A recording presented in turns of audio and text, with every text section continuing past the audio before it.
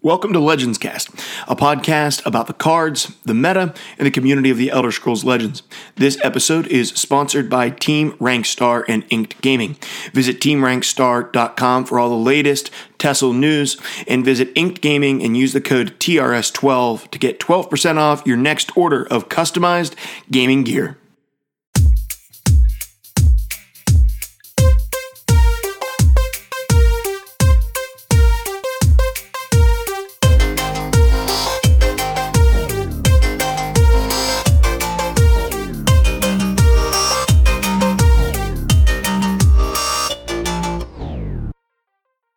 Hello and welcome to Legends Cast, a podcast about the cards, the meta, and the community of the Elder Scrolls Legends. We're super glad to have you listening with us today. My name is Mark Lutz, outside of Pittsburgh, Pennsylvania. I'm one of your co-hosts, and with me this evening I have our other co-host, Dead Broke Nerd. Dead Broke Nerd, how are you doing this evening? I'm doing really good. I have had plenty of time to actually play card games the last couple days, and that's a big change, a big step up from the last couple weeks. So I've been playing a bunch of TESL, a bunch of Mythgard. I've been rebuilding decks for L5R for my Thursday night group, and so I'm just jamming so many card games. It feels so good. That's a lot of card games to keep track of in your brain. It is. And I didn't say I did it well. Just kidding. With us tonight, which we talked about last week, returning to the show is Endazoa. Endazoa, how you doing, brother? I'm good. I've had a pretty solid couple of weeks, and I've been enjoying TESL this week, and I'm looking forward to where the game's going to be. I think I've definitely just been reminded about the things that I do really love about the game, and feeling some appreciation for it for sure right now. Wow, that's good. That'll leave us with an optimistic message this week towards towards TESL. That's a good thing. Now, was there no warp meta this week, or was it just not broadcasted this week? I didn't play in it, but there was one. It was not broadcasted, but there was an event. There was one. So I don't know who won that one, but the previous two warp metas, you won both of those back to back. I think is that the case? There was one in between. There was one in between, but basically I won the last qualifier in October and the October monthly final back to back. Yeah. Wow, that's awesome. Well, the good news is that's a lot of what we're going to be talking about tonight. But before we get into exactly what's going on, DBN man, what have you been playing? What have you been messing around with in Legends? Specifically with Legends? Yeah, well, I mean. Yeah. No, you don't want to talk about Legends. No. I mean, I guess it's a Legends podcast. It is. If you want to talk about L5R, I get it. But. Well, I really do, because there's some pretty huge kind of meta warping stuff in L5R that's had my brain in overdrive the last couple days. So it's pretty exciting on that front. But no, for TESL, I actually I didn't stream at all this week. I've just been having weird work hours. Had a couple morning shifts, which is unusual for me, so I haven't gotten to stream. But I did get to play a little bit of two things mostly. One is Orc Warrior, and that's just for fun. I was like, I like tribal synergies, and I previewed the Marauder Chieftain after all.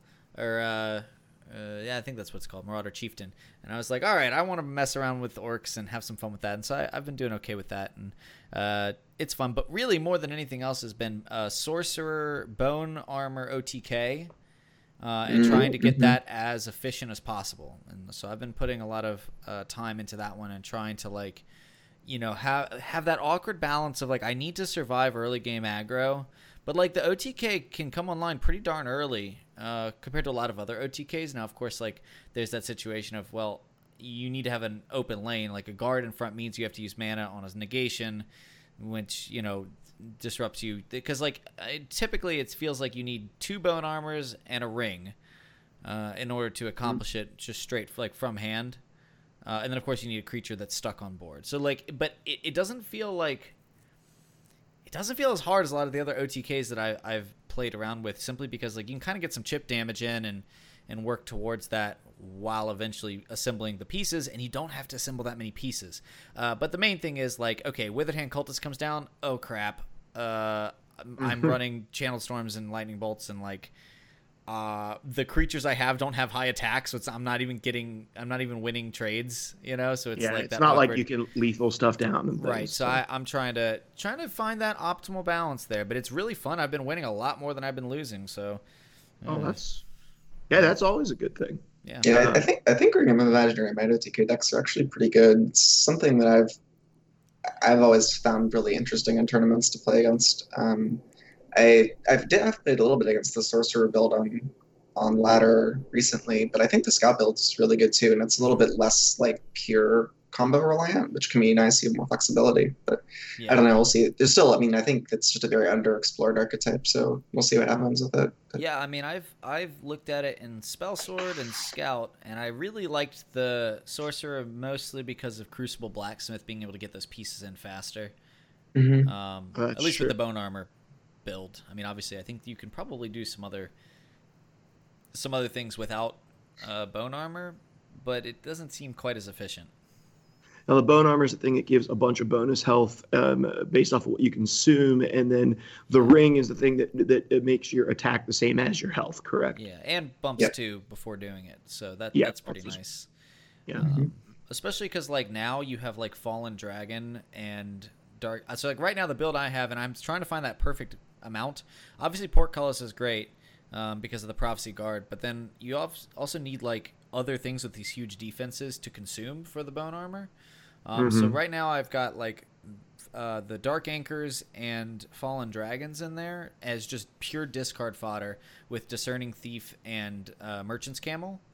And trying to find okay, there's too many of these big beefy back end things and it's disrupting my hand, versus I wish there was just one more card in the game that allowed you to discard things, or at least in the colors that in Sorcerer. There's the 2/3 Pilfer that mills you for 3. That's true. I looked at that one and I tried playing it, and I think it's not bad until it starts throwing your Bone Armors in there, and that happened to me one too many times. So I kind of I guess you can you're actually. oh, do I run? What's the thing that pulls an item back? Excavate? I'm this is going too far down the rabbit hole here. Yeah. I guess if you're playing Scout, you can Scout's Report, right? That's another draw, and you could also get Corner Club Gambler. Oh yeah, Gambler, yeah. That's true. That gets rid of there's a couple more in that. Well, Endo, what have you been playing, man? What have you been playing in Legends? Saying you've been really sort of enjoying it. Did you take a trip down nostalgia lane with a deck that you used to love or something that's just rekindled the love for the game in you? As much hate as there's been for the meta recently, I think I've just been feeling like there's a huge diversity of decks that are available to explore. I'm feeling like we're in a place where the game is really poorly understood, and that's a really exciting time whenever the game is poorly understood. I think that there's still just some major meta shifting things, not even just about the invade combo decks, but even just the unbelievably powerful green 1-drops that got added recently. I think really throw the whole metagame for a loop. So I think there's just tons of discovery to be done, and there haven't really been any huge tournaments to incentivize people to really put in work to figure it out. So it feels like there's just a ton of unexplored territory. Personally, this week I was working on mid-range Redoran, kind of in this style of mid-tribunal for a while, which felt quite good, and I was enjoying that. I revisited Guildsworn a bit, which was fun as well. What else have I been working on? Been working on just a big sea of mono 1-drop decks, Assassin, Battle Mage, Dagoth, etc. And I've just been playing some Robo Crabs too, which is kind of all reliable, and I think we'll continue to see that archetype remain at the top tier of competitive play for a long time. That's not my favorite thing in the world. I don't like crabs. Yeah. It's not. I think there's some arguments to be made there about how the play patterns are with those archetypes, but it's pretty undeniable how powerful they are right now. Yeah, they are strong. I was so passionately against the card Rusty Crab Shack, summon crabs from your deck. I refuse to say the correct name of it on this show.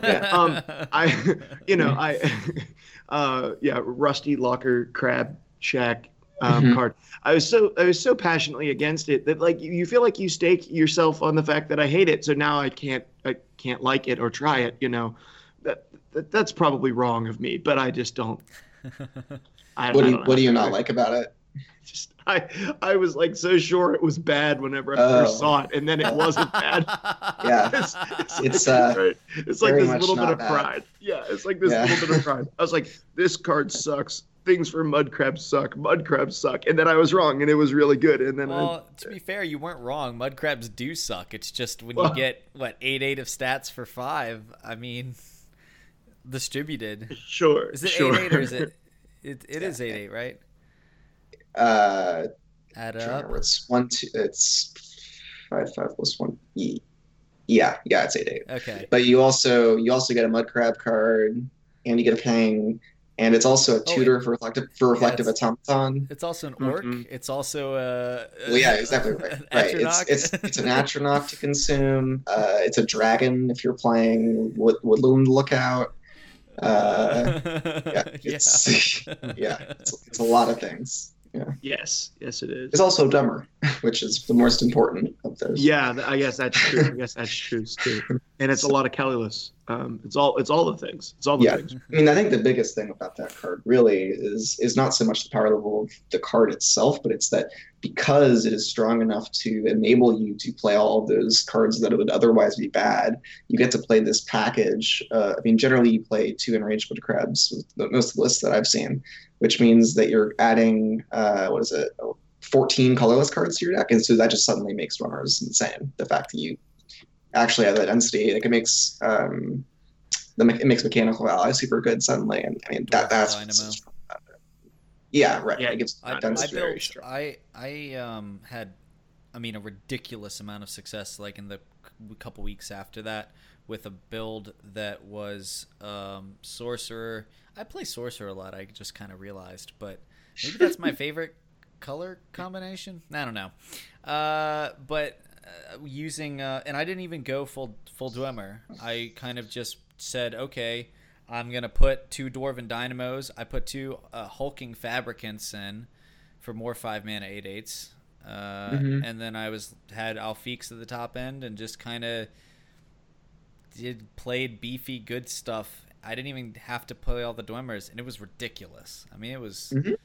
I mean, there's also that's the other thing, and I guess I'll say this: like, I don't hate the idea of it being around to allow you to play bad cards. I mean, I like the idea of hey, no one will ever play the 2/1 mud crabs. Let's make a reason for them to play it. I don't hate that in general, but I don't even hate Salty's Assault that much because Ice Storm exists, I guess, until Divine Fervor comes down.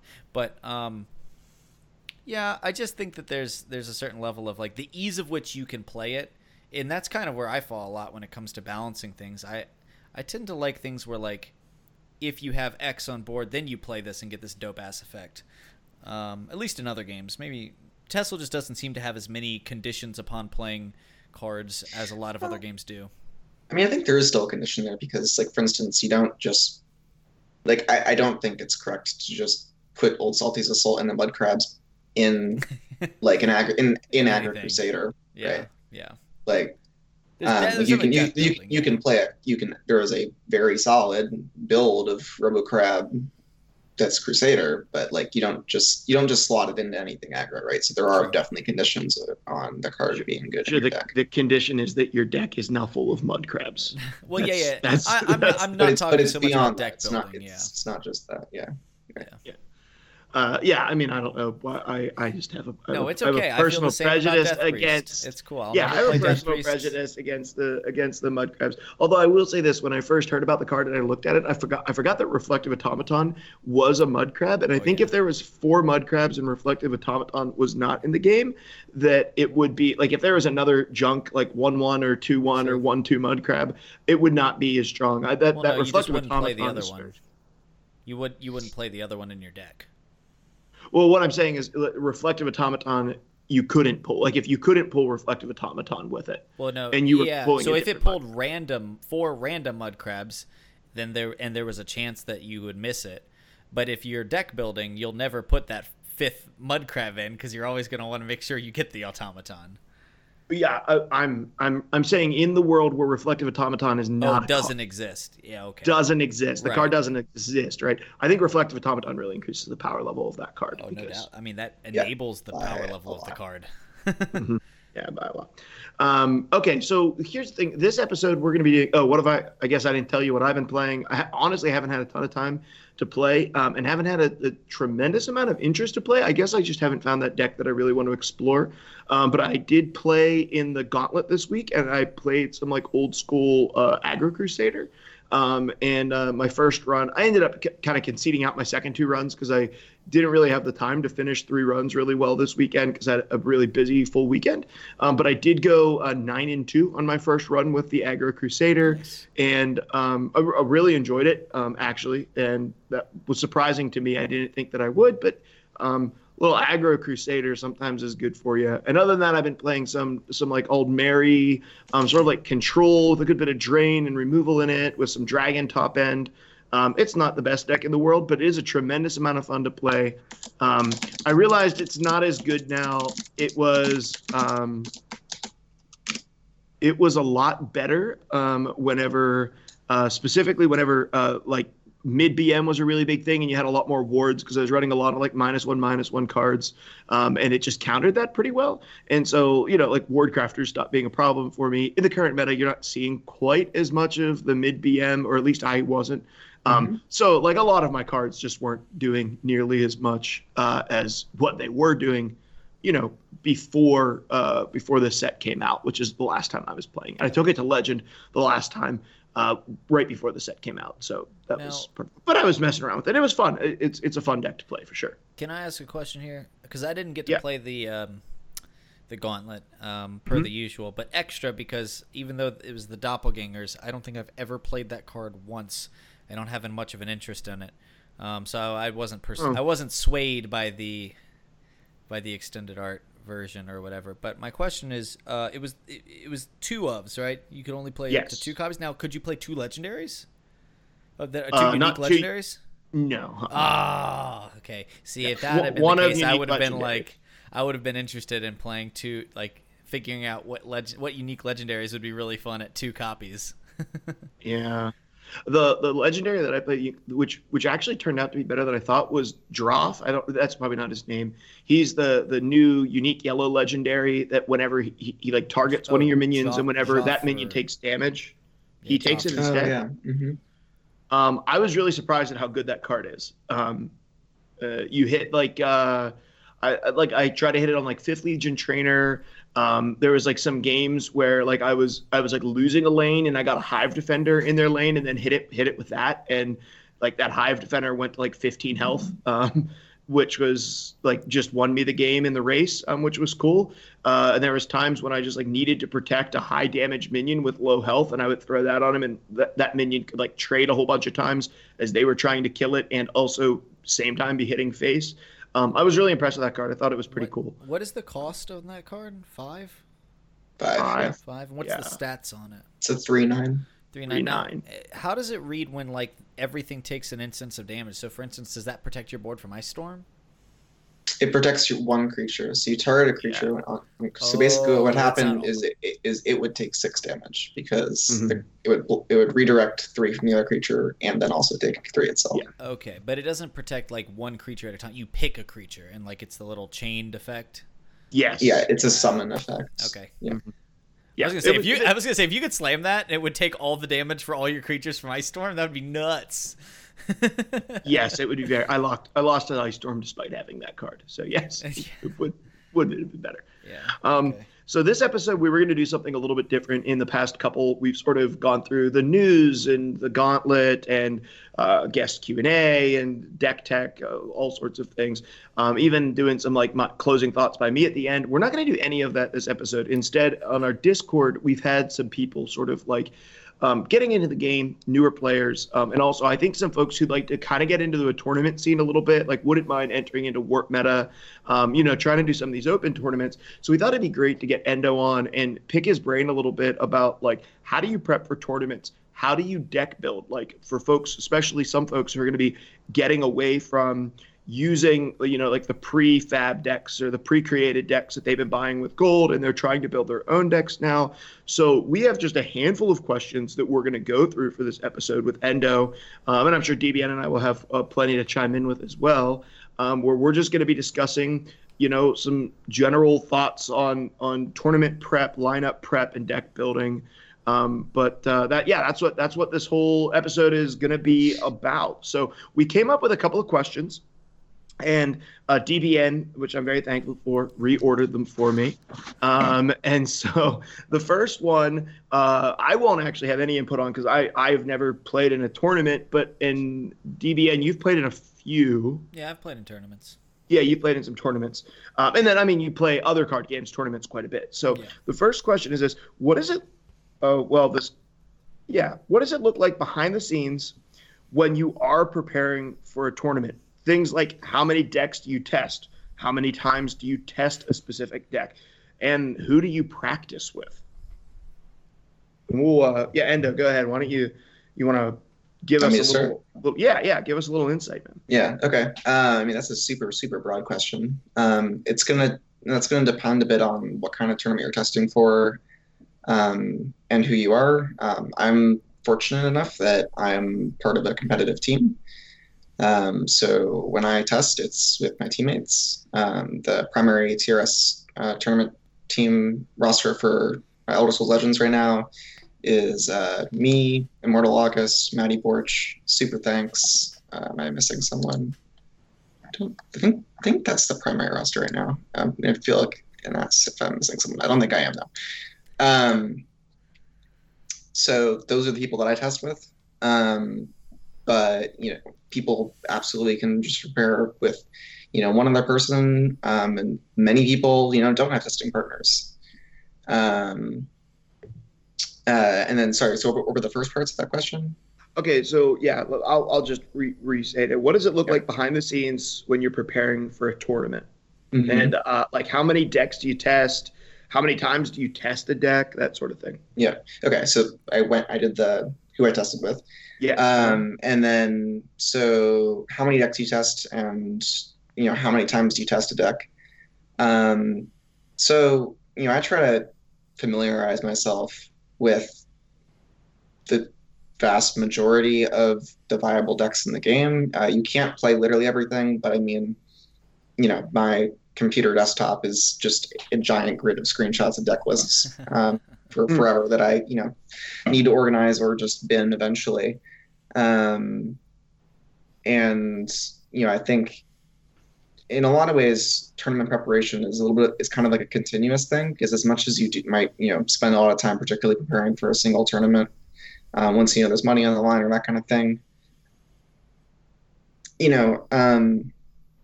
preparing for an event is an extension of just the work you're doing to understand the game as a whole. Okay.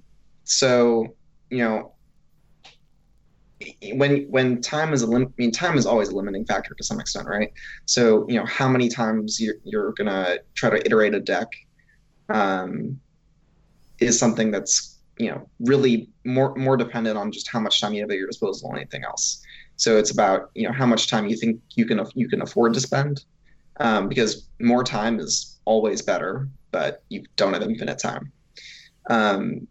So for me, I think that there's a pretty good eyeball test that you can do, just jamming out a handful of games with the deck against some of the key meta players, and you're not really looking at like the win-loss. You're looking at how the deck felt and how it played out, and you're trying basically whenever you're testing a deck as a player, what you're trying to do is use your intuition and your experience as a player to estimate what a deck's win rate is in different matchups. You're never looking to just you're never just playing out a ton of games and then being like, well, we think that this win rate is a rough estimate of what the deck's win rate should be in this matchup.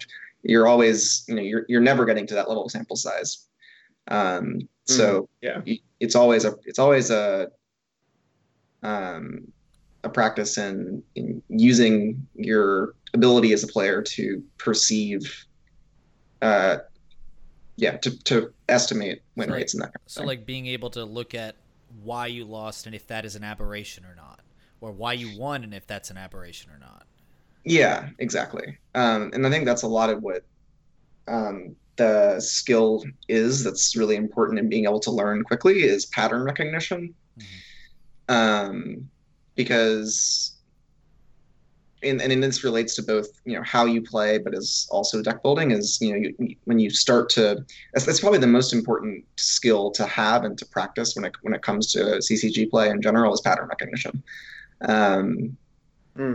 And so things like when I played this 2-drop, it seems like from this point forward against this deck that this 2-drop made a bigger impact than this other 2-drop did against this deck. And so this is something, is that the type of pattern you're looking for? Like this line of play, this particular card at this time did this thing, and it seems to have consistently gotten me ahead or consistently puts me behind.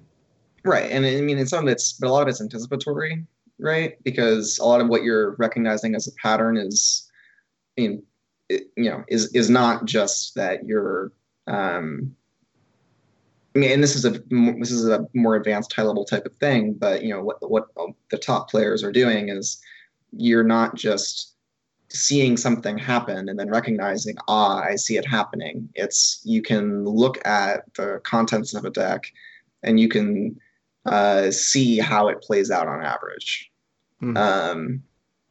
And by doing that, you can start to and you can start to anticipate what typical play patterns are, and that can give you a lot. I can know a lot about a deck, more than the great majority of people to play the game with 0 games on 0 games playing the deck, because I can look at how its turns play out on average without playing the deck. So yeah, Alex, and that comes from experience from playing similar decks, similar archetypes, playing the cards in other situations. Right. I mean that's right. I mean, what you're talking about is the idea of being able to read a list more than anything else, right? Right, but I think deck building and play are deeply linked. So I don't think that you need to be a world-class deck builder to be a world-class player, but I think that anyone who's a world-class player is at least an expert deck builder, right? Anyone who's a world-class deck builder is at least an expert player, right? Yeah. You don't have it's not that the two are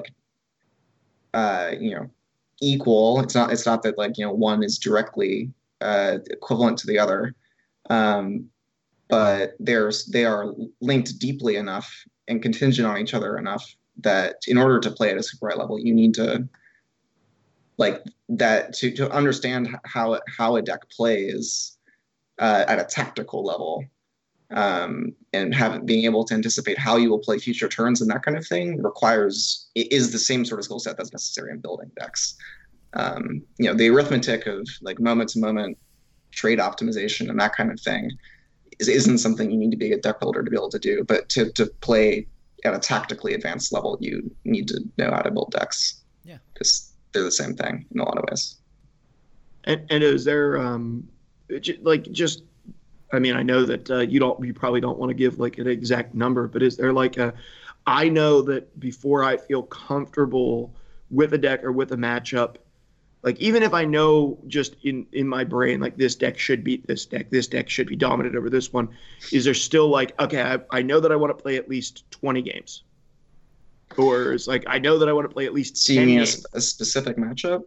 Yeah, well, a specific matchup, a specific deck. Let's say mid-BM came out and Alfiq was really strong. It was pretty easy pretty early on to see what a pretty strong deck was going to be.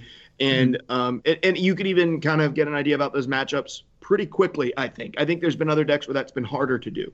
But was there a point where, is there a number that that okay, even if I feel really confident about this and I feel really confident that this is a good matchup or a bad matchup, I still want to make sure that I'm putting in, at least 15 or 20 or 40 or however many games testing it out? Yeah, I mean, so again, what I'll say is that it's all, more time is better, but there's diminishing returns, right? So the first 5 games you play are, you know, much more important and much more generally are going to have a, much bigger impact in your understanding than your 46th, 47th, 48th, 49th, and 50th game, right? Mm-hmm. Of the matchup. I'd say that, for me, there are so many decks in the game and so many matchups that, yeah, when I do go and like grind a matchup with the teammate, if I'm like, so for instance, like one thing we'll do if we're like in the top 8 the next day and we know our quarterfinal matchup, then we might want to just jam out games of matchups. And yeah, usually it is like something like 5 games per matchup type thing. Okay. Yeah. Just testing it out. And that's, I don't, and I think, frequently when, again, I think one thing that's really important to emphasize here is that, no matter what sample size you have, it's never going to be representative. So like, I think that theoretical understanding is always going to outweigh just raw sample size. So I think like a basic example of this is when Abomination Empire came out this past summer during Masters qualifiers. There were a lot of top players posting on Twitter about like how they were grinding out tons of games, trying to like get an estimation of how frequently the deck would get to go off by X turn, that kind of thing. And that was the kind of thing that you could literally just do by doing the math. Like, like you could back of the envelope that well enough that you didn't need to grind the games. So I think where you can, you should be looking to minimize the amount of games that you need to be playing as much as possible. It is important to play the game in order to be successful in tournaments because the muscle memory you build up is super important. But more than anything else, the theoretical understanding you build up as a CCG player, as well as a TESL player, and even just as a player of games in general, tactically, from all the games you might play, all that's way more important than the micro of grinding a matchup. DBN, I mean, you've done some tournament play for TESL. You do pretty consistent tournament play for Legend of the Five Rings. There's been other card games that you've been a pretty consistent tournament player. So what does tournament prep look like for you? I'll start by saying, like, I've never done a lot of tournament prep for TESL. So the tournaments that I've competed in, I haven't been in a whole lot of tournaments, but the ones I've been in, I've actually I've probably overperformed, to be completely frank. Like, I consider myself a pretty good player, but I'm actually, Endo and I have done stuff on this, is I'm a pretty instinctive player. And I just kind of go with my gut a lot, and I don't always break down, like, the theoretical lines, at least not for TESL. And that's something that, like, I mean, first tournament I played in was the TRS preseason qualifier. Preseason qualifier. And I'd been streaming for a month and a half, 2 months, and I didn't have a full collection. I took Token Crusader, I took Aggro Warrior without Headhunters because I didn't have them. And I took Aggro Sorcerer. And I won mostly on the back of Token Crusader because I was super, super, super, super comfortable with that deck. Okay. And I beat a bunch of good players. I beat I like Pasta, who had been in the previous Master Series. He was still playing at the time. Player. Yeah. I beat Bijardi, who was in the game for a while. So I had actually a pretty tough bracket. And then I played Indo, and I got completely annihilated. And it came from a complete lack of knowledge. I mean, it was a complete lack of knowledge. And the reason why is I didn't really know the meta. I just knew my decks really freaking well. Right. Okay, sure. And I got annihilated because I didn't understand the raw power of mid BM and how it interacted with my lineup. So I think, like, there's this idea in preparation that, like, be really, really comfortable with your decks. And I would kind of push back on that. I mean, I do think I won a lot because I played so many games of Token Crusader and I was really good at knowing all the lines for me. But I think there's a lot to be said where as you reach a certain point, you need to know what all the other decks can do. So even if you're not planning to play them, you need to know their capabilities. Yeah. Well, I think that brings up a good point with our next question. And our next question is going to be Ender, directed at you. When you build a deck to counter the meta, what are you looking for, or what are you thinking about? Because I think there's take the strongest decks, play the strongest decks. There's that mindset when you go into the tournament, right? And then I think there's also a mindset that says, don't take the strongest decks. Take the decks that beat the strongest decks. Counter what other people are going to be playing. And you can get into mind games. So you bring the decks that beat the strongest decks type of thing. But what do you think, like when you're trying to counter what the prevalent meta is, kind of what's going through your head for that? Yeah. So the biggest thing, right, is you're looking for what the patterns are and what people play. And based on that, you can try to decide you can try to figure out if there's any vulnerabilities in the meta. Another thing that's really important is that the exact strategy you take can change a lot depending on exactly what you're trying to achieve in the tournament.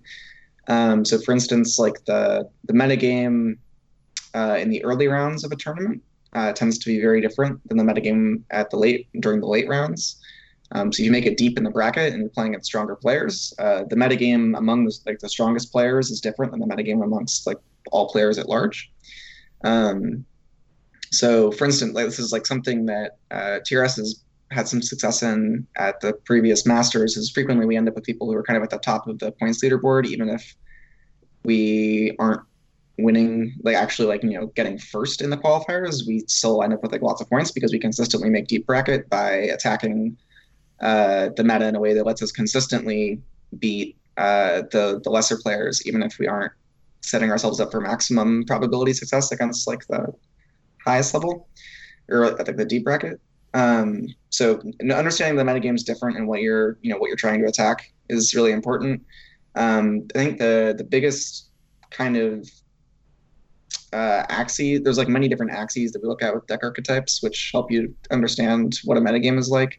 I think the most important ones are, I guess there's just like raw speeds, like fast versus slow. But I think beyond that, there's like, highly tempo efficient decks versus highly value efficient decks. And the sacrifice that you make in each direction.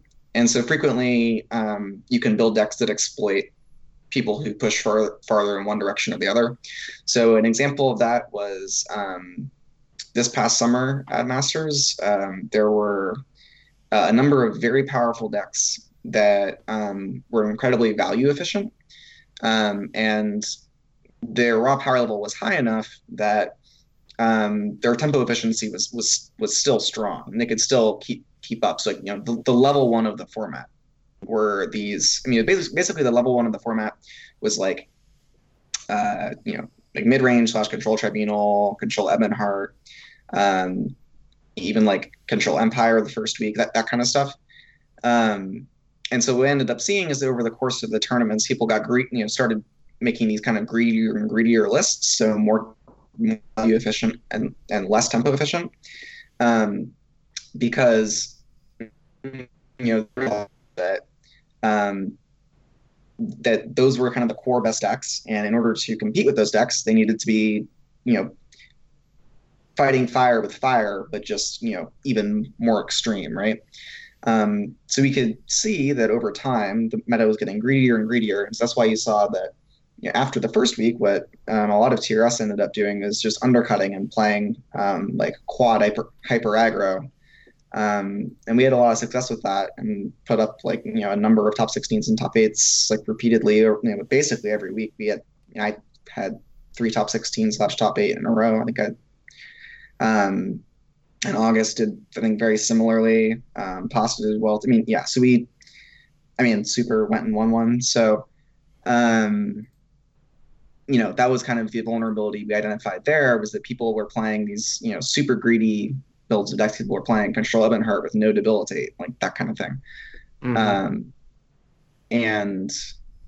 I think that's like, frequently that's the axis that you can most look at. So it goes the other direction too, where there are times where the meta gets, more and more about when like aggro decks are the level one, people start building these aggro decks that are better and better in the aggro mirror, that are, faster and faster, but that gas out easily. And so then what you can do is you can start playing control decks that are,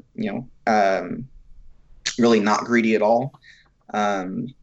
But like just really consistently defensive, like really high guard density decks that aren't playing lots of top end, and you just let the aggro decks lose to themselves when they run out of cards. So there's ways you can attack metas when they push in either direction. I think that like greed versus tempo is probably like the most common area where we see metas get attacked. I feel like I'm rambling a lot, but no, I think that's helpful stuff for sure. Well, I think like sort of to kind of sum it in like a very not super exact way, you're talking kind of about not looking at what is strong, but why it's strong, and like why it's being played and the way in which it's executing its strategies. And looking at that is going to help inform you as to not what to play, but how to play it. Yeah, for sure. Because a lot of what we're doing when we're attacking a meta is we're tuning decks, right? And in a direction, and that can also, I mean, in new decks and new types of decks can almost be a way of tuning a deck in a direction, right? Right.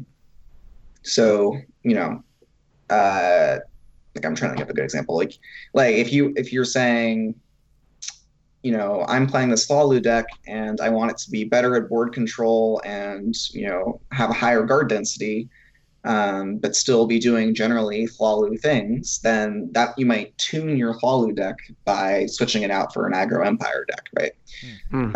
Because that's like a variation on the same strategy that's pushed in that direction where it's better at controlling in the aggro mirror. Right. So yeah, a lot of that's interesting because in that scenario, right, you're switching classes might not what most people would consider tuning, right? That's like you're playing an entirely different class. You're not even playing Hlaalu anymore. But what you're saying is like, okay, Hlaalu not as a class, but as a theory. This is its goal. This is its game plan. This is what it's going to attempt to do. I want to tune it. In order to tune it, I'm switching classes, but I'm having a similar goal. I'm moving more into what this particular class is just a little bit more efficient at than what Hlaalu is efficient at. So I'm dropping the red and picking up the purple because I now know that I can run things like Emperor's Blade, Skinhound, Yeah, so now I'm capable of running some of these cards. My game plan remains similar, but in this meta, I'm sort of tuning to they're going to play a little bit more aggressive. I need to be able to sort of win that race or shore up my defenses occasionally against these decks. That's just very interesting to me because I think when most people think of like tweaking or tuning, they're like aggro Empire, aggro Hlaalu, aggro Dagoth. They're all the same. It just doesn't matter which one I play. But what you're saying, no, like there's these nuances from one to the next that do something a little bit better. And when it comes to like fine tuning your deck, you may actually be switching the entire class to have the same game plan, but to do it in a slightly different manner. I think that's very interesting because I've never really even considered that. Yes, I mean, I think when we talk about a lot of high-level tournament preparation, a lot of what we're looking at is okay. Like we do have all these different decks, and at a certain, and to a certain point, you have to try to make the distinction of okay, like we have one slot left in the lineup, and we think that the deck is either going to be aggro Dagoth or aggro Dominion, and which one's it going to be? And so then you have to start, analyzing like what are those fine-tuned distinctions of what minute in what minute ways is one deck better in certain matchups than the other, and that kind of thing. So basically, the higher level you get within the game, the more that it will abstract itself, and the more that you'll be able to just translate directly between some of the micro of like individual card choices and the macro of like why you're doing that. And tactically what the purpose is, kind of thing.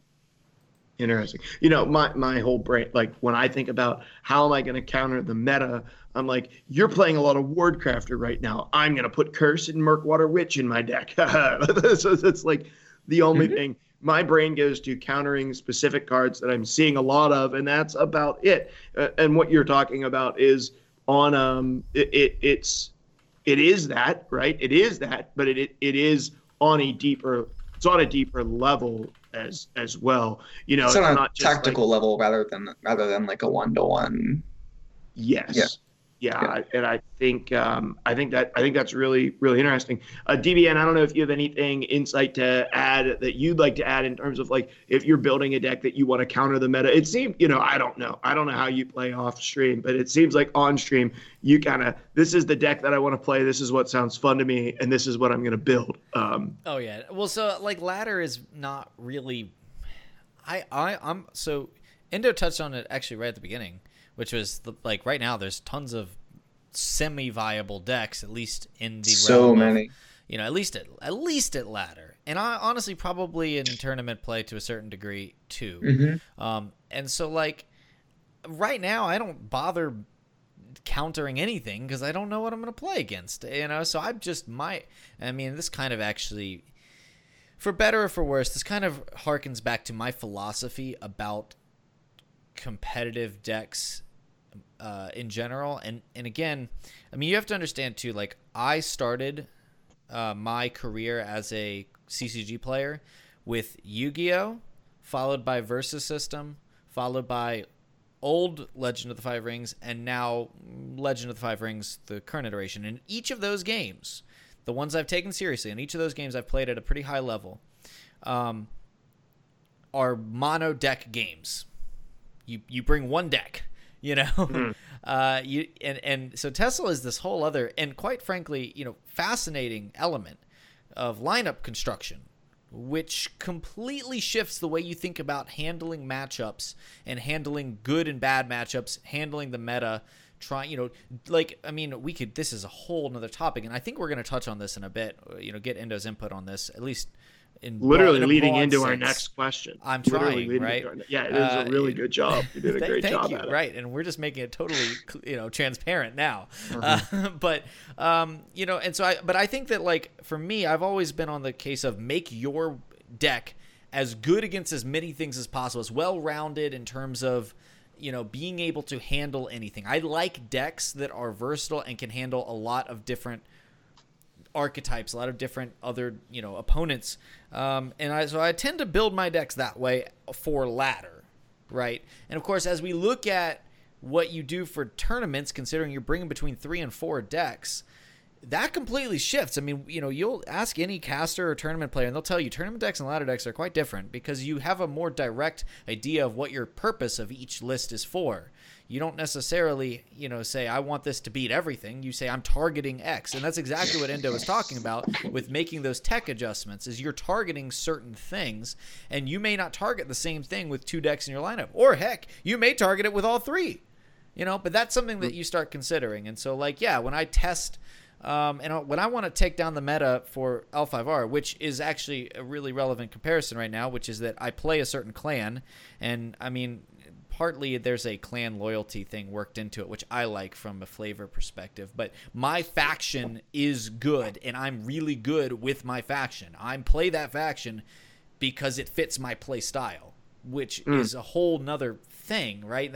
I think my strengths often come with being very familiar with the deck and having it kind of match the way I want to play. But when you look at an enemy faction, and that faction, or in this case maybe that deck, that Rage Ebonheart pre-nerf, right? And you look at that thing, and there's that beast you have to tame, and you're like, what do I do with this? You start taking your deck and you're saying, okay, is this 10%, like, again, you don't run the numbers, but this, I perceive 10% increase in my chance against this deck worth forfeiting,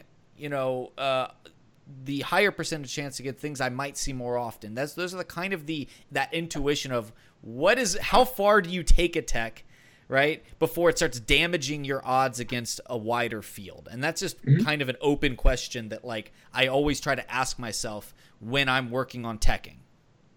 Interesting. Yeah, so, and in general, it's just quickly, that kind of thing about, how far to take a tech, how much to polarize decks matchups. That's also, largely based on what you're trying to do. You have to remember that basically polarizing a deck's matchup in a lot of environments basically serves as a variance ramp, meaning that you're reducing the amount that your play skill will determine match results, and because it's increasingly dependent on what the matchup is, right? If you build a deck in such a way that it has an 80-20 matchup in one matchup and a 20-80 in another, then you're leaving a lot more up to chance. You might as well be flipping the coin. Right. And so that's the kind of thing that can be correct in certain environments. So like an example of that is when you are in like a really small tournament that's like a lot of really high level players. So like the Masters Series, for example, not the qualifiers, but the actual event. Depending on exactly what your bracket looks like, you might say, I think that my play skill is similar, maybe a little better, maybe a little worse than everyone else I'm going to play against. And that if I don't think that my play skill that I should be leaning on my play skill to carry me, then maybe it's okay for me just to turn my game results into coin flips. Maybe that is like a good way to win. So, well, and as bad as it sounds, like it's. I mean, as bad as that sounds, like, oh, he's just making it coin flips. I mean, listen, if it's helping you win, I mean, it's this. We're talking about really high level tournament play. It's all a numbers game, right? Yeah. And if you determine, if you can honestly say to yourself, you know what, I think I am a less skilled player than the average person in this tournament, then it is better for you to flip coins to determine match outcomes than it is for you to, use what you perceive to be a lesser play skill. We saw that kind of in the first couple Master Series qualifiers with the predominance of Burn Assassin for a while. We saw a few lesser known players who had been out of the game for a while start making it further and deeper into the tournament because of a reliance on Burn Assassin. Were they actually playing it though? Yeah. Were they actually playing it? Really? Okay. Yeah. And we also saw like a couple players start bringing Assassin and Archer, trying to do similar things and basically turn it into, do I get my combo off? Right. And like, I think that, that's something to always be aware of. I mean, and I think like it actually kind of in a weird way, like was warping the way the final brackets were coming out and kind of ending up in these situations where like these players were bringing in their Burn Assassin, which, some of maybe the lesser skilled players that they played against who didn't quite know the potency of Burn Assassin at the time weren't banning, or maybe no one should have been banning that deck. The deck was very bad. Right. But it was turning these certain matchups into these like, you were talking about these polarized extreme coin flippy situations. Does my opponent bring something that can't deal with Burn Assassin? Okay, great. There's a free win. Super greed control and stuff like that. Yeah. And so like, just for an example of that, that's what we're talking about, Yeah. Or or as an example of a deck that was actually like a good deck though, like again with Empire Bomb, that was a deck where basically what it was that what you were turning it into was it was something like the back of the envelope calculation we did was you're basically doing like, it was like a 65% coin flip or something. So you're like, and against people who are a very similar skill to you, well, then yes, you absolutely would love to flip 65% coins all day long, right? Like 65% heads, coins, like that sounds great. Mm-hmm. But, if you think that, against the broader population, you can get a much better win rate than that, then you don't want to play that against them. So that's the kind of calculus you have to do. And yeah. Interesting. Go ahead, Devian. No, I just think you're totally right. Like we saw a couple examples of players that like all made it into like the top 8, and some of them had made it there without Empire in the list. I think I want to say Flo. That was a great example in this one one of the qualifiers, like Flo made it with like a bunch of mid-rangey things, which is his shtick, you know, and then Q's up against somebody who was playing Empire, and it just was like Empire win, Empire win, Empire win, you know, and I talked to Flo afterwards. He's like, you know, he said exactly what you said. He said, you know, I liked my skill mattering more against the wider field, you know, playing mid-range. I think I had a better chance, you know, playing those mid-range. And then he's like, but I tell you what, man, you go up against that Empire and you just never know how it's going to flip. Yeah, no, I mean, and that's exactly the kind of strategy we were talking about. How, you know, a lot of times, I'll say for me as a player, like I tend to lean in that way where I'm someone who I build lineups frequently in a way where I frequently make deep bracket, but very rarely actually win tournaments. And a lot of that's because of that, because I lean into decks that, you know, can give me high percentage against people that I can outplay, or that I can, you know, have an advantage coming in from just like a lineup perspective, that kind of thing. But I might not generate high variance situations that can be, you know, and I don't go for like is like raw power, high rolly things that can be really good and like deep bracket sometimes. So yeah.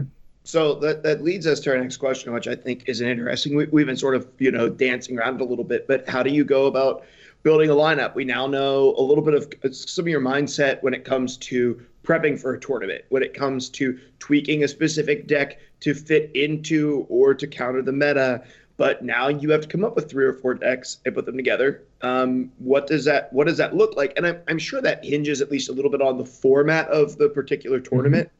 So I understand like there's certain ways that you would build a lineup for one format over the other. Just curious, like how do you go about now I got to put this format together. I got to put these decks together, this lineup together. How do you go about doing that? Yeah, so it does change substantially depending on whether you're playing in Conquest or Last Hero Standing, like you're alluding to. For people who don't know, Last Hero Standing is you keep playing with a deck until you lose with it, and once you lose with it, you have to switch to one of your other decks. Whereas Conquest is you play a deck until you win with it, and once you win with your deck, then you move on to your next one. So in order to win a match of Conquest, you have to win a game with each of your decks that is left unbanned. Whereas to win a match of Last Hero Standing, you could just play one deck if you can 3-0 with, or 2-0 depending on the tournament, with that deck. These days, we mostly see Tessel use Last Hero Standing, which again is the format where you keep playing with a deck until you lose. And I do personally prefer that format, largely because I think it actually provides opportunities for a lot more creativity in the types of decks you include in your lineups. And the reason for that is because in Conquest, because you must get a win on every deck, frequently it is extremely risky to bring some decks that might have really polarized matchups, because if you get stuck on a deck that just doesn't match up well into the opponent you're playing against, you could get screwed. So if I bring a deck that's like a super strong anti-aggro deck, but really bad against control decks, and then I run into someone who's playing whose lineup is just 4 control decks, well, I might just not be able to get a win on that one deck and be screwed, right? This is some more kind of like specialized decks like that don't get to exist as much in Conquest, whereas they do in Last Hero Standing. So the biggest thing, I guess, with lineup preparation for Last Hero Standing, which is the primary format for Tessel tournaments. So I think, like DBN is saying, I think my biggest piece of advice is that you want to just have general strength. You can decide to ramp variance and polarize your lineup in a certain way where you say, I'm just going to hope I run into certain archetypes. But for more advanced players, like in broader tournaments where you just get a wide range of people playing, and I think really for learning the game and developing yourself as a player, what I tend to recommend is playing decks that have a broader matchup spread, have more game into a variety of archetypes. And you frequently want to make sure that you can have some slight differences in decks depending on the situation you run into. So, for instance, in Last Hero Standing, one thing that comes up a lot is because when you lose the deck, your opponent will continue playing their deck, and then you'll go to another deck. Frequently, it will make sense to tech your decks in a way where they're particularly strong in certain matchups. Because one, you can get away with that, because if you lose with your deck, it's okay, it's gone. So if you do tech your deck in a way, that's fine. You lose with it. Um, but you can bring in a deck that's better in the matchup, right? So compared to Conquest, you can afford to polarize your decks a little bit more in Last Hero Standing, but you don't want to go too far with that. And the main reason is because of the way that the ban system works. So if we talk about best of 5 Last Hero Standing events, so you bring 4 decks, and so the easy way to think about it, right? So like just some archetypal types of lineups. You could bring like a 4 aggro lineup, you could bring a 4 control lineup, or you could bring like a 2 aggro 2 control lineup, that kind of thing. So let's say you bring like 2 decks that are good against aggro decks and 2 decks that are good against control decks. Sure. If you run into someone who's playing 4 control decks, right? What they can do is they can ban out one of your decks that's good against control decks. And what you'll be left with is you'll end up being left with 2 decks that are against aggro decks and 1 deck that's good against control decks. So after the ban phase, you'll have 1 favored matchup and 2 unfavored matchups. Sure. Which is generally to be avoided, right? Yeah. So even though you can get away with polarization more, and having silver bullet counter decks and that kind of thing, in Last Hero Standing, because of the ban phase, trying to really split your lineup down the middle and have hard counters to things doesn't always work super well, because if you assume that your opponent is going to ban responsibly and ban what they should be banning, which generally is this is a side point, but I think one of my biggest tips for getting better at the game, while it's not always optimal for maximizing your ladder win rate and that kind of thing, as far as actually maximizing the amount that you're learning, it's almost always best to just play and think as if your opponent is going to make good decisions. So when you're building a lineup, you should build your lineup assuming that your opponent will ban the deck that they should ban theoretically, right? Mm-hmm. That is correct for them to ban. You don't want to rely on your opponent making mistakes unless it's you're in some weird situation where it's you're going into a tournament and the person you're playing in round 1 and they have a tendency to ban some certain deck even though you don't think they should, that kind of thing. Generally, you should be playing and building lineups assuming people are going to make the right decision. But what that little exercise about the bringing 2 anti-aggro decks and 2 anti-control decks thing is supposed to illustrate is that frequently polarizing your lineup a lot around having counter decks in certain situations can be quite risky, because what you'll end up with is you frequently end up leaning on 1 deck in a match. And there's a chance that 1 deck can carry you, but if that 1 deck slips at any point, you might be kind of screwed. So having generalist answers to things is important. But for sure, you want to make sure that if as you're building your lineup, you want to identify what weaknesses of the lineup can be, and that can inform things you do in a number of ways. So one of the most important things to think about with the lineup is you want to think about what you plan on banning with your lineup. So one thing that I've known for historically is I've built a lot of lineups for tournaments that are designed and with the assumption that you ban Tribunal if you play against it. Because I've built a lot of lineups that look to take advantage of those more greedy play styles, and to take advantage of people not having enough tempo efficiency. So identifying what you plan on banning is one of the most important things you can do when you're designing a lineup, because when you've decided what you plan on banning, then that changes a lot what matchups you're planning on playing, right? Sure, that means in some ways, I don't have to build the rest of my lineup around this. I don't have to consider Tribunal in this scenario because I'm not going to play against it, because if I come up against it, I'm always going to ban it. Right, exactly. And so that's one way that tournaments can be very different than ladder, is that there might be some deck that's really popular and really good, and you might not want to play a certain deck on ladder because it doesn't have a good matchup into that deck. But in a tournament format where you can say ban that deck, you can build your lineup accordingly and say, okay, well now what does the metagame look like when I take that 1 deck out of the picture, and how how can that shape the rest of my decks? Yeah. Yeah, it changes That's it a fair. lot. That's very interesting. Yeah, and hard to do if you don't have a team of people to practice with, for sure. For sure. Yeah, no, because there just isn't a ton of information out there on the game, and there are so many decks that you can play. And that's kind of pulling back to earlier when we were talking about how, for me, like if I'm like jamming games the night before top eight, or like I'll probably just play like, 5 games per matchup, that kind of thing, or less even. And a lot of that's because, right, there are you think about there's 20 color combinations in this game, right? So you can't, like, even if you're just saying like, how long would it take to play 5 games of every color combination into every other color combination? That's 19 plus 18 plus 17 plus 16, yada, yada, yada, right? So It's a lot of games. that's a lot of games. And that's just color combinations, not even archetypes. But you get different archetypes within each color combination. Sure. Yeah. Because So, each so the tricolor sheer can the do sheer everything.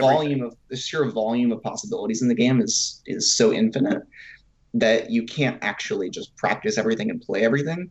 And that's where like pattern recognition comes in, and being able to anticipate and identify trends without actually having played them. Mm. Yeah. Interesting.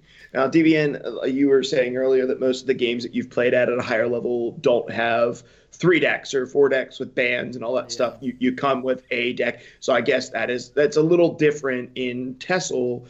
Maybe that's just different in digital card games in general, right? Because I think most physical card games, you don't come with multiple decks. Well, so also like digital card games are faster. So I mean, turn timers don't exist in. I mean, maybe they should. And there might be Magic tournaments that do that. I've heard that but not at the highest level, I don't think. If you play on MTGO, they do. Yeah. But like, having physical card games, people take longer on their turns. They have a really tough line, and they sit there and consider it for, up to 5 minutes before, you start looking at them funny, and they don't want you to call the judge over for stalling. Right. Mm-hmm.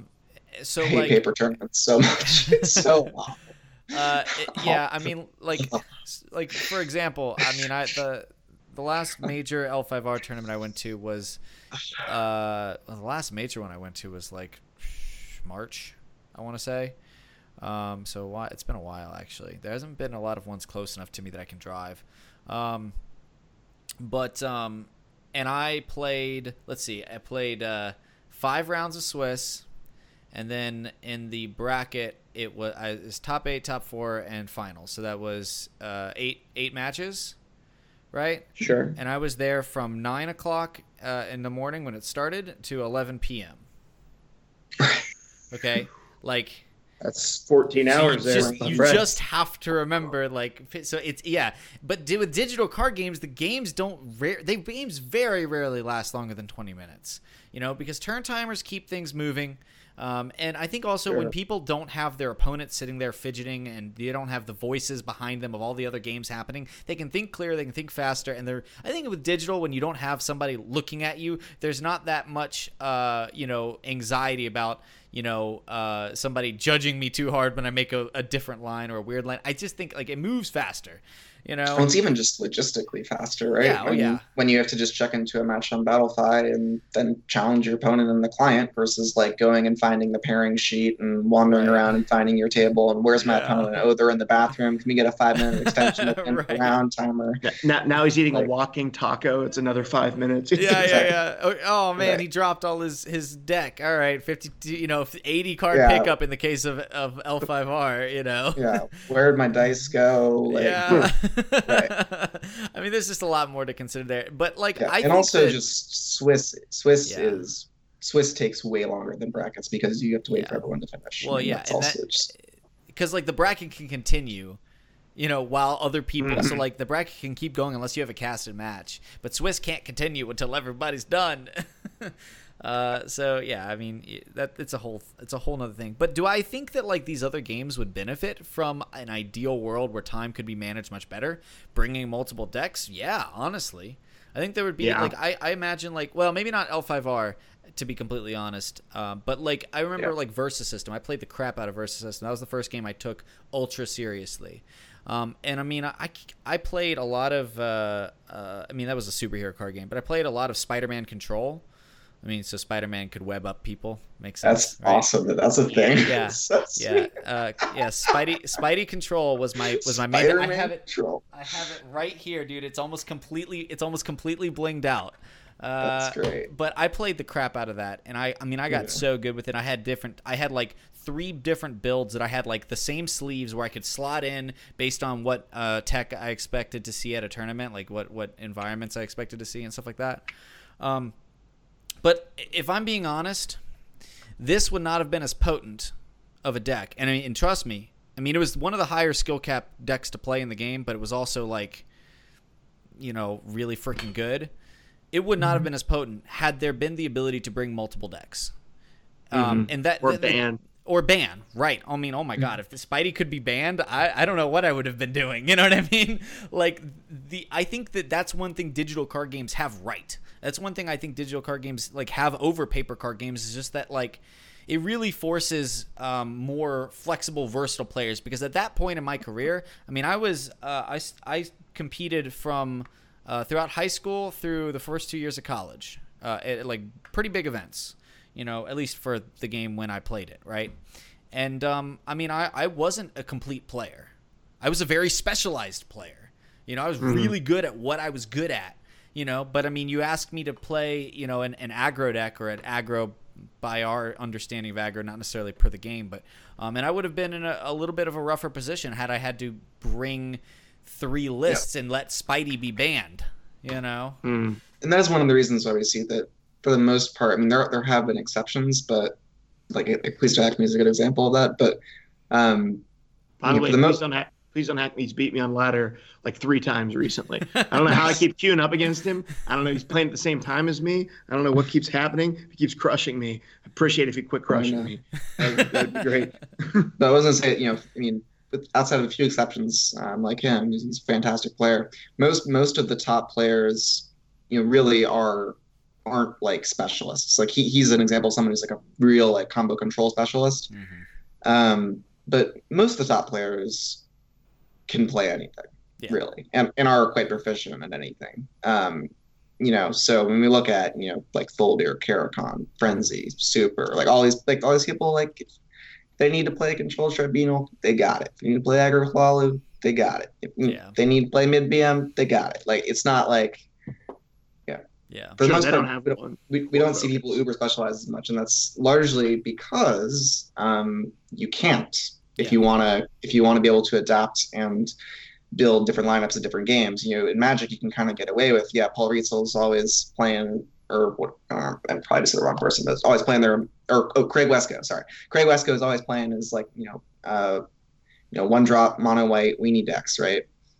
You know, and you got people who are like only like Gabriel Nassif's like only playing blue white Esper Control like every tournament, every format, and they can get away with that because you're only playing one deck, and you know you can kind of tune your deck in a certain way. And it's kind of similar thing with Hustle, where if you're playing best of ones on ladder, you can play Control Tribunal in any meta and tune it in different directions and be uber greed, be really aggressive, basically a mid range deck. Like you know you can tune a single deck in all kinds of different ways for different metas, but if you want to play Tussle tournaments at a really high level, it requires you to be able to play different lineups and different metas, and like that you have to play a diversity of archetypes in order to build different lineups, different metas generally. Versatility is just something that matters so much more when you have to play and bring more than one deck. Yeah, for sure. It's also where the you were talking about, like the ability to do that in physical versus digital. One of the main reasons why that isn't done in physical, just because it increases the barrier to entry significantly. Physical cards tend to be way more expensive than digital cards to acquire. It's way easier to get a big collection in Tussle than it is like in Magic, right? It's already. Can you imagine deck check-ins with 3 decks? Right. Yeah. It's already like an absurd financial investment to buy like one Magic deck, right? Like hundreds, depending on the format, thousands of dollars for single decks, like. You like checking in 3 decks for a Modern tournament, and you check in $46,000 worth of cards before you get to play. Right. I mean, for me, like that's one of the main reasons why I never really pursued Magic competitively. I didn't have interest playing a stock market simulator, and I didn't want to spend that kind of money on cards to play competitively. Because if I wanted to play competitively, I wanted to play with optimal lists. I wasn't going to play with budget lists, right? So it's already hard enough to get people to play games like that with 1 deck. So imagine trying to tell them, oh, actually, you need to go buy 4 decks now. Like, what? People just aren't going to play the game. So, yeah, true. Again, this is one of the things that's really nice about digital is we can get away with some of this stuff where it's like, this is a more complex and really interesting gameplay experience. And I love the multi-deck formats. I know there's some people who are against it from other games who, honestly, I think it's largely just because they don't have experience with playing in them. But I mean, I love multi-deck formats, and I think it adds so much complexity to the game. And frankly, it's like one of my favorite parts about playing Tessel is like lineup design and construction. That's a whole different level of strategy. Yeah, it's a whole different thing. I mean, it's part of the reason why I think there are times where, when there aren't tournaments going on where I have a really hard time engaging with the game, because for me, like playing best of one just isn't playing Tessel, because I spent so much time, preparing for and playing in tournaments that for me, like, best of 5 tournament play, that's what Tessel is. And it's just like, when you're not building with these multi-deck formats, it's like, I feel like I'm not even playing the game sometimes. It's because it's just such a different animal. Yeah. But yeah. Well, I tell you what, let's do a little transition here out of specifically, our first questions were really about tournament play. These are more about deck building, right?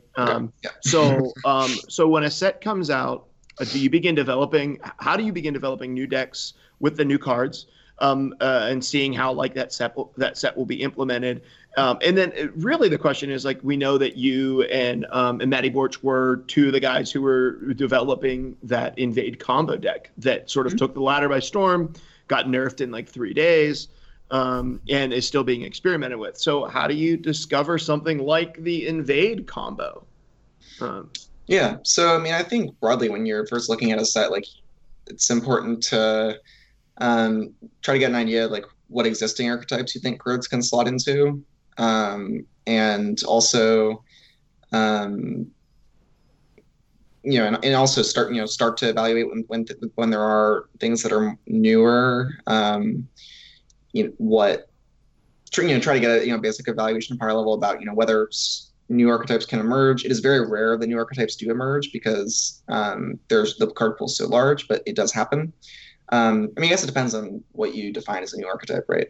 But for something that's like completely different from everything that's been done so far to show up at the highest levels of competitive play, like it has to be something extremely powerful going on, right? And so Invade was really, the main combo deck was really an aberration, and it's extremely abnormal that something like this happens. So I'll say for me that I am, with my perspective on the metagame and what I tend to contribute to it, is I am very much, when it comes to deck building, focused on like deck refinement and optimization. And like my skill set is largely about like how to take concepts and then turn them into, and then like maximize their potential. Okay. And Matty is someone who's much more like very experimental. So he just kind of does like all kinds of off the wall shit, like just, anything and everything. And, most of it doesn't stick, but every now and then something sticks. And that's kind of what happened with Invade. So, I mean, the main reason that, he was the one that like got me to even try it in the first place. And then I went and worked on it a bunch on my own and refined it a bunch. But, full credit to him for telling me that I should be paying attention to it, because I wasn't really. I think when the set first came out, the first kind of experimental things I did with it were more kind of utilizing it in more of like a mid-rangey type package, where it was basically just like,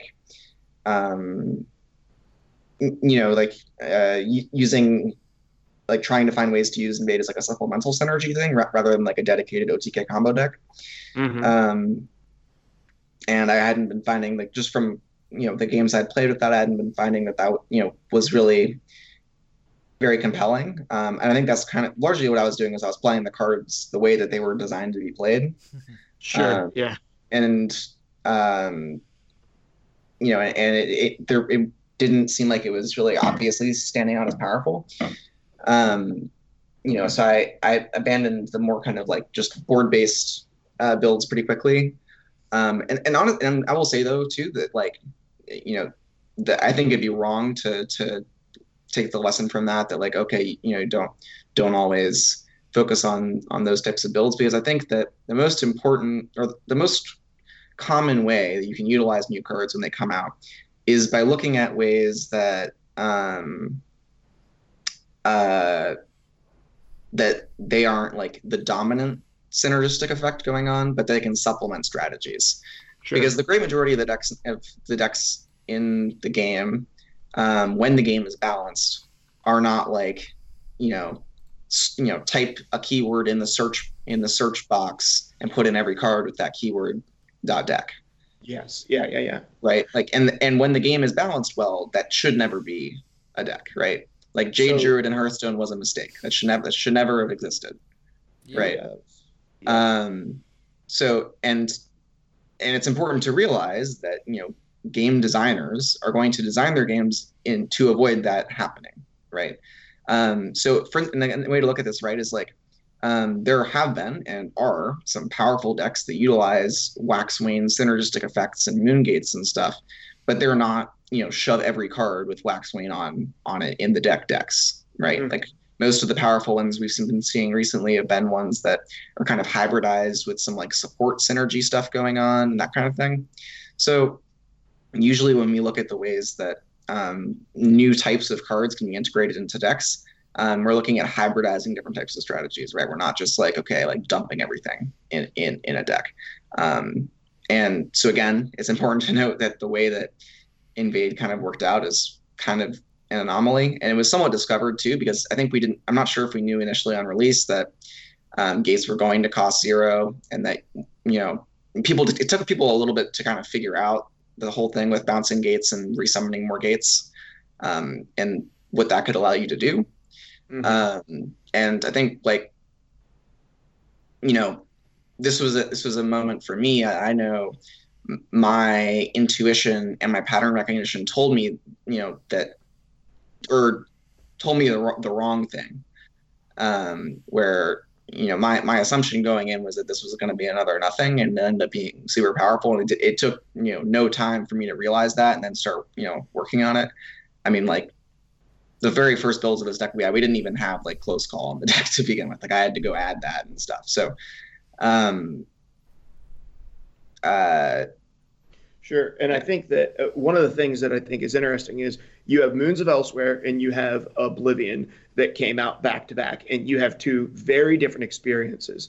With Moons, it was easy to see from the beginning, here's Elfique Conjurer, this is going to be really good in the meta, this slots in, but you're never going to put this in a deck that you search for the word consume and then throw it in, right? It's not powerful. Yes, consume is part of the card, but it's not powerful because you're playing it in a consume deck. Whereas when we came to Gates of Oblivion or Jaws of Oblivion, it was very, very different because they put so much into the Oblivion and the invade keyword that it was almost as though, like, if this set is going to produce anything that's going to be meta defining, it's not going to be something that just slots in.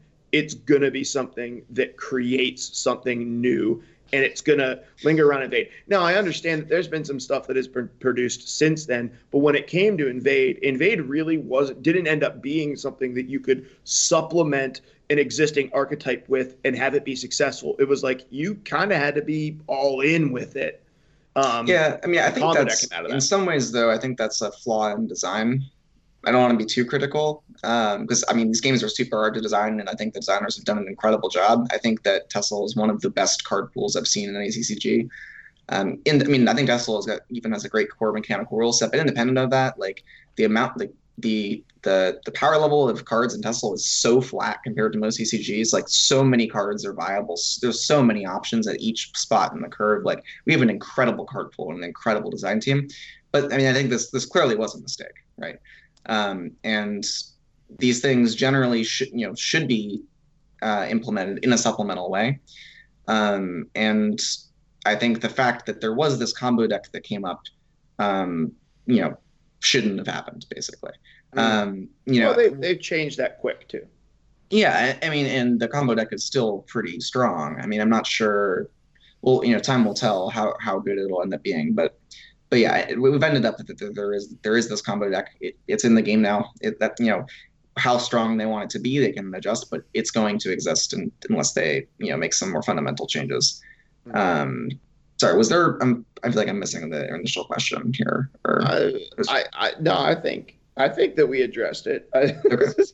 I think that we did. I don't know, DBN, do you have anything to chime in on there though about just like when a set comes out, the cards you're looking at, how do you discover something new? Or no, because no? I mean we're focusing on competitive right now, and as a predominantly content focused person as opposed to competitive focused person, as much as I have a vested interest in the competitive scene when there's tournaments to be casted, right now there are not tournaments to be casted.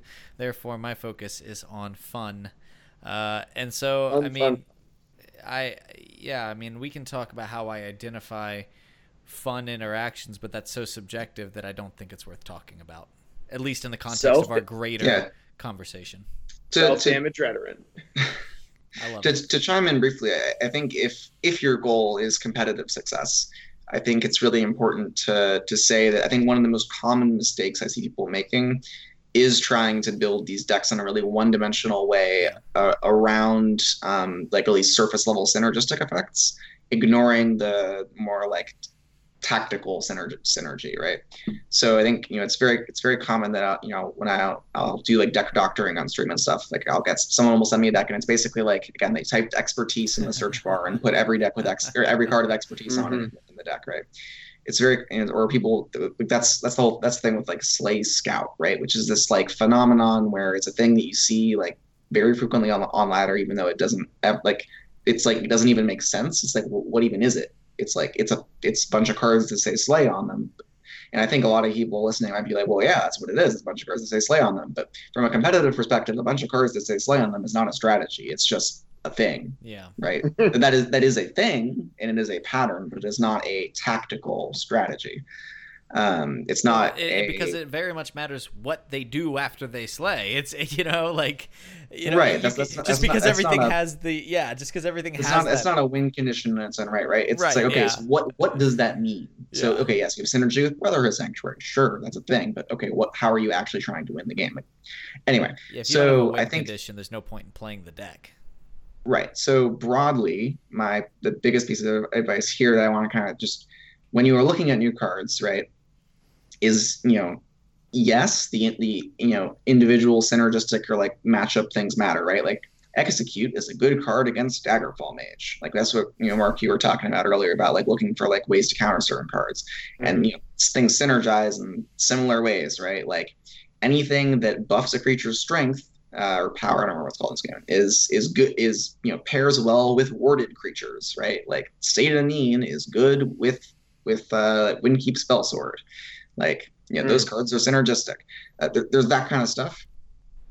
Where was I going with this? So there are those types of synergistic things, but you have to be thinking too about just like in this current powerful deck, what at what points in the curve from a mana cost perspective, where is the color or the color combination weak? Like what mana costs? What areas can that deck be improved? Or what resources or what type of effect is a deck lacking? So like an example of that might be like Gold Initiate is not it's a willpower yellow 3 mana 3/3 drain with prophecy. Card is not like exceptionally strong. But it still makes its way into the great majority of mid-range control yellow decks. And one of the main reasons for that is just because a lot of decks lacked life gain. Additionally, there were a lot of decks that had a big hole at the 3 slot. So even though the card was nothing to write home about, was nothing like, world-ending, mind-blowing, incredible slam dunk card, there was this kind of perfect storm where there were a bunch of these decks that had a really severe lack of 3 drops, and this could slot in there, and also really looking for some more sources of life gain, and this provided that. So like things come up like that all the time, where even though, okay, it's not like you're looking for like a really surface level synergy, like you have to look at, Sure. tactically where decks, or need help, and Sure. that's the more important thing to be looking at when new cards come out, is like how can they impact existing archetypes and that kind of thing? How do they slot? Yeah. How do they help? That was another thing with Alfiq, right? Like mid BM was great, but there was a lull around the 6 slot that allowed them to create multiple threats at a time that would allow them to push damage and beat some of the control decks that were removing their The threats. 6 drops that were there didn't do what Alfiq does. And so like you have like Candy Crush and Telvas, and they all do separate things compared to like, oh, let me summon a couple, like 2 different bodies, one protected, the other one doesn't die to Ice Storm. Like it offers a different option at the slot, which I think is kind of what we're talking about. It's kind of an interesting example, actually, because as much as like Alfiq obviously ended up being insane in BM, like ended up being insane in a lot of places, but like for me personally, I remember when the card came out, I felt like, there was a chance that, like, even though I was certain it would go into like some of the decks like Sorcerer, I wasn't like 100% that it would go into BM, and the rationale for that at the time was that actually BM did have a lot of strength in that point in the game, right? You already did have Blood Dragons and Cradle Crush Giants and Sill and Belligerent Giants and Mighty Conjurings, right? You did have a lot of these cards in the mid game, mid to late game, that were these really heavy hitters. So, and of course, Alfiq ended up being such a high power level that yet you made room. You cut your Blood Dragons and put in Alfiqs, right? Mm-hmm. It was an upgrade, but that wasn't an instance where BM really lacked a spot at that point lacked something that could fill that role at that point in the curve. But it was more just like it was an upgrade from a perspective of just raw power level, where it just overperformed the comparable cards. And it was a really strong card. It was really strong. It is a really strong card. Yeah, it's still a good card. Still very good.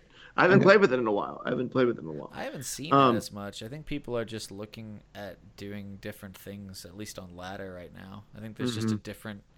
I mean, when we're not. I mean, I don't want to get into this, but like I think that I feel like ladder shifts very heavily with the winds of what's being talked about, and then so like when the Master Series around and everyone's talking about Alfiq, you're seeing way more Alfiq. I mean now we're not talking about really any one thing now that kind of Invade combo has been nerfed and perceived to be less playable, whether that ends up being the case or not. I mean, right now, there's not a lot being specifically one thing being talked about, and yet, here we go. Ladder is pretty wide open. I imagine in a month, when something else is just dominating the conversation, we're going to see a lot of it. That's just kind of how it goes. Yeah, so I mean, this is a really important thing to know. Like, so there's a classic study about how if you get like a ton of people from a really diverse range of backgrounds, and without letting them talk to each other, you have them guess the weight of a cow, like some certain cow. They'll collectively, if you get a really high number of people, they'll collectively get super close to the actual weight of the cow. You get 10, 100,000 people, right? But one of the things is that when people that type of situation rarely occurs in real life, and in real life people influence each other's decisions and influence each other's perceptions, and this is something that's really important in CCGs, because if people were truly independently of each other trying to come up with decks that they thought were good in the meta, then the average deck that someone would come up with would be like the optimal deck, right? Because we get this huge range of players and different perspectives. But the thing is that people heard.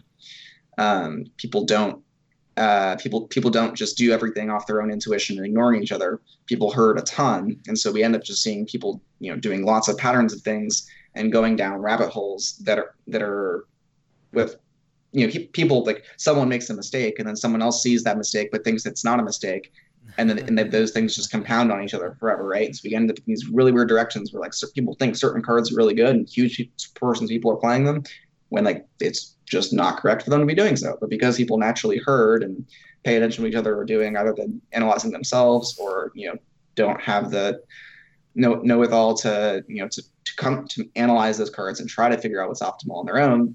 People just copy what they see around them. So, basically, that one of the most important things to remember is you don't know what you're talking about, but neither does anybody else. That's a great way of putting it. like you shouldn't respect that other people like know what is optimal, what should be played. You also shouldn't respect that what's optimal and should be played. I think one of the biggest mistakes people make is assuming that like the top players have like some perfect understanding of the game. Like, I am one of the top players. I can tell you there is so much we do not know about this game. Like, it is unbelievable how poorly it is understood. Now, again, compared to the average person, obviously I understand the game like, way, way, way beyond. But the point is that like, everyone's always learning. And if you put yourself in a perspective that, everything you think isn't certain, like anything you think is probably wrong to some degree. Everything is subjective, and the more that you try to like nail things down in this concrete way where like X is right and X is wrong, the more you're going to prevent yourself from learning. If you let everything be fluid and just let yourself continually reevaluate everything, if you allow yourself to say, oh, I was wrong, maybe I was right, maybe I was wrong again, I don't know, now I think I'm wrong again, maybe now I think I'm right, like. And the gradations of that, where it's not everything is just right and wrong, right? But the more you allow yourself to be fluid in your perceptions of the game, and the more you allow yourself to just listen to what other people say, and to not take out anything as right or wrong, but just listen to it and digest it and think about it, and think about how it applies to what you think, and think about why that person came to that conclusion. Like, the more you just digest information, the better. I didn't need any words of wisdom for this episode. No. There you go. There's life application there. That goes way beyond just. Well, I tell you what, I think we have time for one more conversation point, and I think this is maybe the funnest one that we have left, and that is, what card were you most right about, and what card were you most wrong about from the Gates of Oblivion, Jaws of Oblivion expansion? This is one for all three of us. Let me pull up Legends decks real quick and take a look.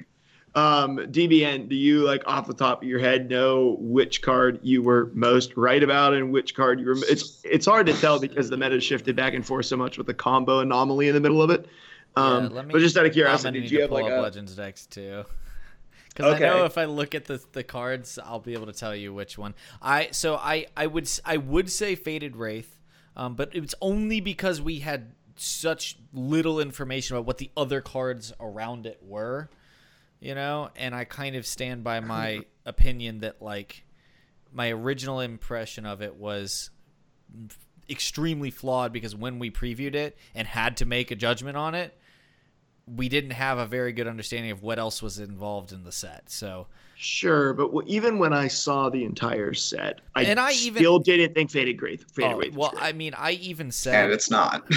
Well, I mean, but compared to us, like, our original interpretation of it is dust largely. I mean, that's still my interpretation of the card. I don't know. I really don't think it's at that point.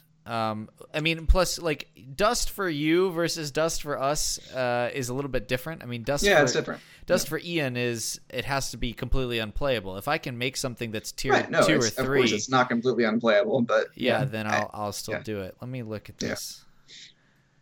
I definitely think lower of the card than many strong players do, for what it's worth. But yeah.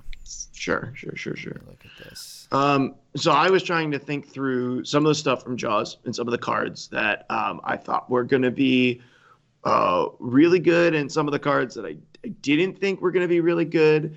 And it is kind of hinged a little bit upon. I think mine hinges a little bit upon like the invade combo, but I definitely did not think that Invasion Party was going to be a good card. And with that, I really did not think that Dremora Adept were going to be good cards.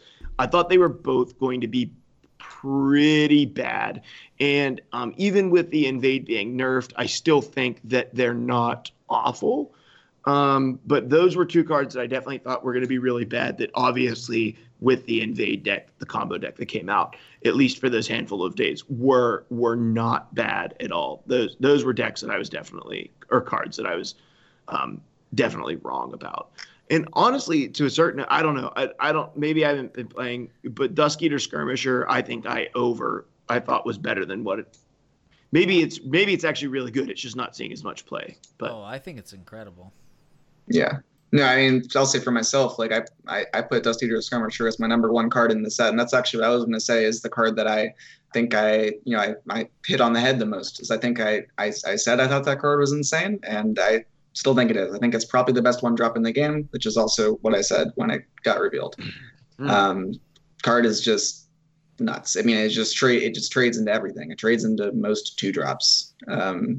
So like, yeah, the card is ludicrous, and I think shapes the game in a lot of ways. I think it made stuff aside. I think I gave a lot of the Invade cards kind of like 2.5 3s of like hey, this is looks like decently powerful on paper. Maybe it'll get there, but like doesn't seem insane. Probably not likely to get there. Okay, clearly it got there, not in the way that I thought. But I think probably more that's kind of like, I don't know. That's one thing, but more like individual card level. I overlooked Marauder Chieftain when the set first got spoiled, and that card I think is quite strong. I think it slots into a decent amount of red aggro decks quite well, and it's a card I didn't think enough about. I mean, with time, the card's pretty expensive at 4, and it's kind of weird to say that these days, but aggro decks curves get lower and lower, so the number of 4-drops you have at your disposal is limited. But I think that in certain red aggro decks, definitely, like I had written that card off as like pure unplayable, and I still don't think it's great, but I think it is quite strong in certain decks. So that's one area I think I was wrong for sure. I'm looking through here, and it's alarming how many cards I was wrong about. I'm actually not confident that I'm finding a card that I was right about. Well,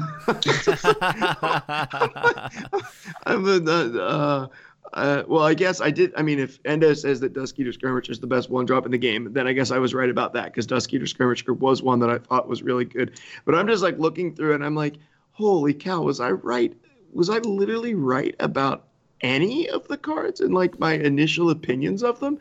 Not really. Not, as it turns out. Don't listen to me.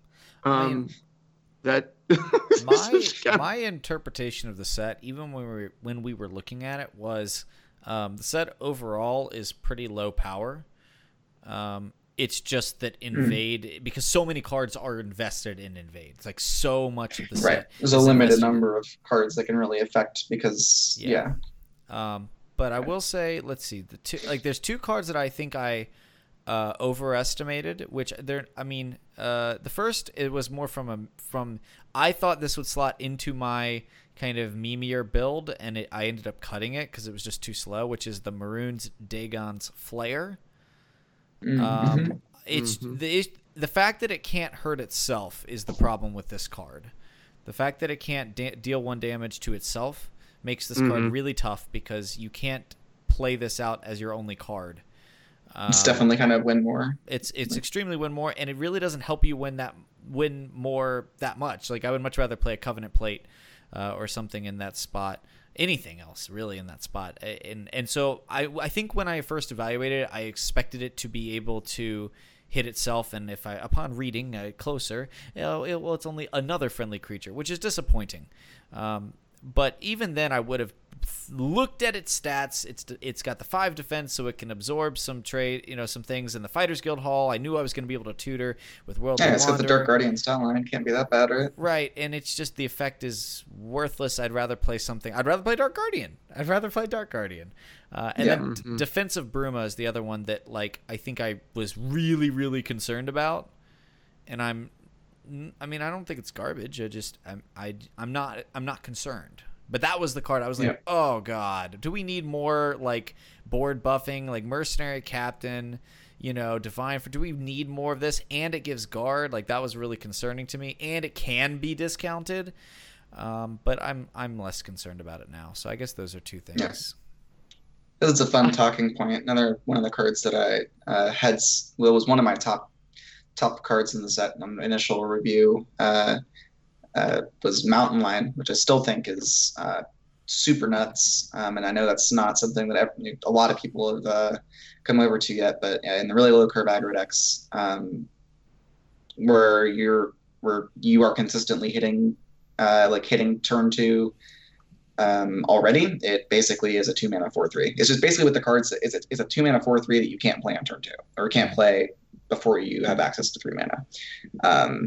Which if you think about, you think about Mournhold Trader or even like Slinking Jackal, or I think the card is like just basically a strict upgrade over Slinking Jackal in most decks because most decks that are curving that would play Slinking Jackal are curving so low that you're not worried about having to hit your 2.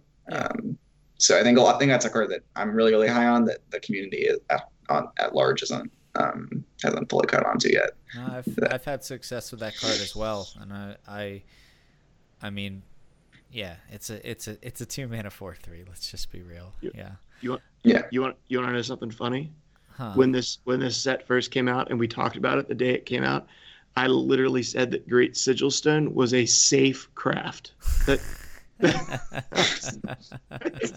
and that card doesn't even see play in a bid combo. It's just I called it a safe craft. Well, it's like, don't listen to me. Like, just go listen to somebody else when it comes to that sort of stuff. It's like, hopefully you're listening to the podcast because you like my voice, because you're not getting a whole heck of a lot else out of it. I don't know. I try to avoid making like any sort of economy-based claims. Because of I've had things where I was so sure about something and ended up being wrong, or was like really unconvinced, and it's like, oh no, that it's real. I have to say, I once we saw hand buff stuff, and even if I'd seen this earlier, like I looked at Determined Supplier, and I'm still interested in it. Yeah.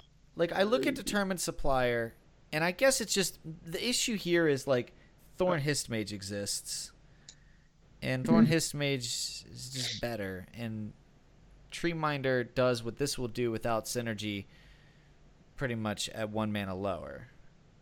But I look at Determined Supplier, and I just wonder. I say, maybe if there's a big rotation, maybe this could get played? I don't know, like... The card is really good in certain decks. Yeah, the question is how good those decks are. But I mean, the card is very powerful for sure. Yeah, it is very powerful. Okay, I just look at it and I'm just like, I want to do something with this. And every time I try to contemplate what that is, and this is something actually I was thinking about when you were talking earlier, Endo. I was thinking, when I'm building a deck, you were talking about the idea of needing a win condition. And that's something that, like, I kind of try to pride myself on. I'm not perfect, but when I build a off-meta sort of themed deck, I always try to take it from the perspective, we're not going all in on this. We're taking what's good about it, trying to highlight it, and then playing good stuff around it. I mean, how many decks do I build that are themed decks that still have Barrow Stalkers and Skinned Hounds in it, right? Because those cards are just ridiculous. Wardcrafter, Shrieking Harpy, etc. And every time I look at this, I get that same impression of every time I want to build some different version of Aggro Crusader, which is why bother? Why build a different version of Aggro Crusader with a tribal synergy or something besides the idea of it'll be amusing? Because if you can do something better in the same color combination, I always just get that gut instinct of, like, you get deflated. You're like, why bother? And this is another card that I just, every time I try to think about how I want to play this, what are we really capitalizing off of an insane amount of Magicka that can't be achieved through... Well, I mean, even if it just... But that's the thing, though. Like, there are very few cards that let you ramp more than one. And even if you just get that thing to 2 power, through, one type of AoE buff, right? Like a Divine Fervor or something. Even just that is a very powerful effect. So I mean, I think that card is, not far away from seeing play, and there also are have been and are a lot of decks that um, have strong win conditions based around getting to high mana totals. So like Ebon Heart, Rage of TKs, just particularly with this kind of card, if you're doing like, if you're trying to get to like a ton of mana, there's like the card that it's a 16/16 breakthrough if you have 18 max mana or Magicka. Yeah, you're talking about the vampire one. Yeah, so like there's from hand OTKs you can do with that where like that's the win con, right? You just ramp a ton and then you just play a 16/16 breakthrough and rage, and that's a kill. Like, so there absolutely are rewards for ramping a ton, or even just traditional, like, old, like just Ox combo. Like there's all kinds of things you can do with a ton of mana. And again, we saw that this summer, right? Like when Rage of Heart was really strong, that's what it was, right? Largely, it was a deck that was, getting a lot of its strength off ramp, and that's always been one of the big matchup breakers in control matchups too. Like in metas where where control is the level 1 of the format, meaning that it's kind of like the go-to, like the go-to standard deck, and you're largely thinking about the control matchup. Like a lot of it always, like, again, please don't hack me, and I have tested for prepped for tournaments and stuff a lot together. And one thing we used to always joke about, just like, whoever like, oh, that's not fair, you drew Hist Mage, how can I win this game? you drew Hist Mage and I didn't. Or even just like you drew Tree Minder and I didn't. Even so, ramp is super powerful in these slower, more value oriented matchups. So is this a card that you think we could see hit competitive play in the next absolutely. year? Yeah, with the right meta. I think it's hard because, with time, the higher power format you're in, generally the faster games are. The higher power format you're in, the more you can be punished for low tempo plays. We're starting to see things where aggro decks can just kill you before Ice Storm, like things like that. So, and with time, that's why there's some cards that just get more powerful in high level formats. Like Scamp is an example of a card that's like, when it came out wasn't very good, but just the longer it's out, the more powerful it's going to get, because the lower curves get, the more powerful it is. This is kind of an inverse type thing where this is a card that's really powerful. It's just very, very powerful in a vacuum, right? I mean, vacuums certainly exist, but in the sense that, like, if you have time to play out your strategy, in a lower power format, in a lower power environment, the ability to ramp for multiple at a time is incredibly powerful. The question is just, how much time do you really have? Because even control decks have tons of ways to apply really proactive pressure, because you have to now. In the higher power format you're in, the more important it is to have really fast proactive win conditions, even in your slower decks. You need ways to, once you have gained a tempo advantage, to end the game quickly. And this is definitely not playing towards that. So we'll see, where we go long term. But I mean, I'm sure we will see formats where control decks are good. I'd argue that we're kind of in one of those now. But the thing is that control decks don't really look like people are maybe used to them looking like right now. They're really more kind of mid-rangey. Yeah. Sure. Yeah. So, the question is, are we really going to get to a meta where ramp to 15 control is really good in the future? And I mean we probably will at some point, right? There's enough time and whatever, but yeah Interesting. Well, I tell you what, guys, I think that it's getting late. I told Endo, like, hey, we'll get you on here for it'll be a little bit briefer, and then it was just 2 hours, so not quite briefer. I wouldn't call it briefer, but it's been really great to have you on, Endo. I really appreciate you coming back on the show and giving us some insight, and you gave us some really, really awesome stuff. If people wanted to get connected with you and what you're doing out there, how would they find you? Sure. So you can find me on Twitch, or I guess people might be listening to the podcast, with people who are currently in the stream. I am on Twitch, twitch.tv/Endozoa. You can also find me on Twitter at Endozoite. That's Endo and then ZOITE. You can find me on Discord in many of the various Legends Discords, or my own Discord, which you can get a link to through my stream channel. Or the TRS Discord, the main Legends Discord, the the podcast Discord, Legends Cast podcast Discord, all kinds of Discords you can find me in. You can contact me there. And yeah, if you're interested in coaching, I offer coaching for Legends, and also Mythgard, other games. If you're interested in that, then yeah, the easiest places to contact me are all three of those. So Twitch, Twitter, and Discord. Discord's the easiest, but it's probably the hardest to find me there. So yeah. Okay, awesome. DBN, how can people find what you're putting out there, your content?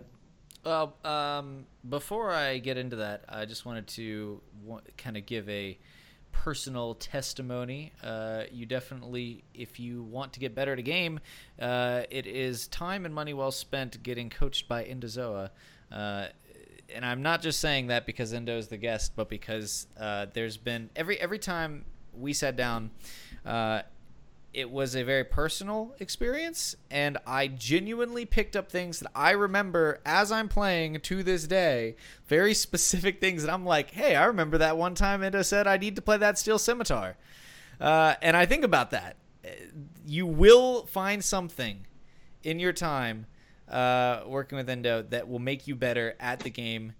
It is, I've kind of dabbled with coaching / kind of groups where people try to, get help out with gaming, and I never really enjoyed it, but I will say that is something that was worth my time at least, and definitely my money. It's quite affordable, and Endo is a very skilled and very patient coach as well.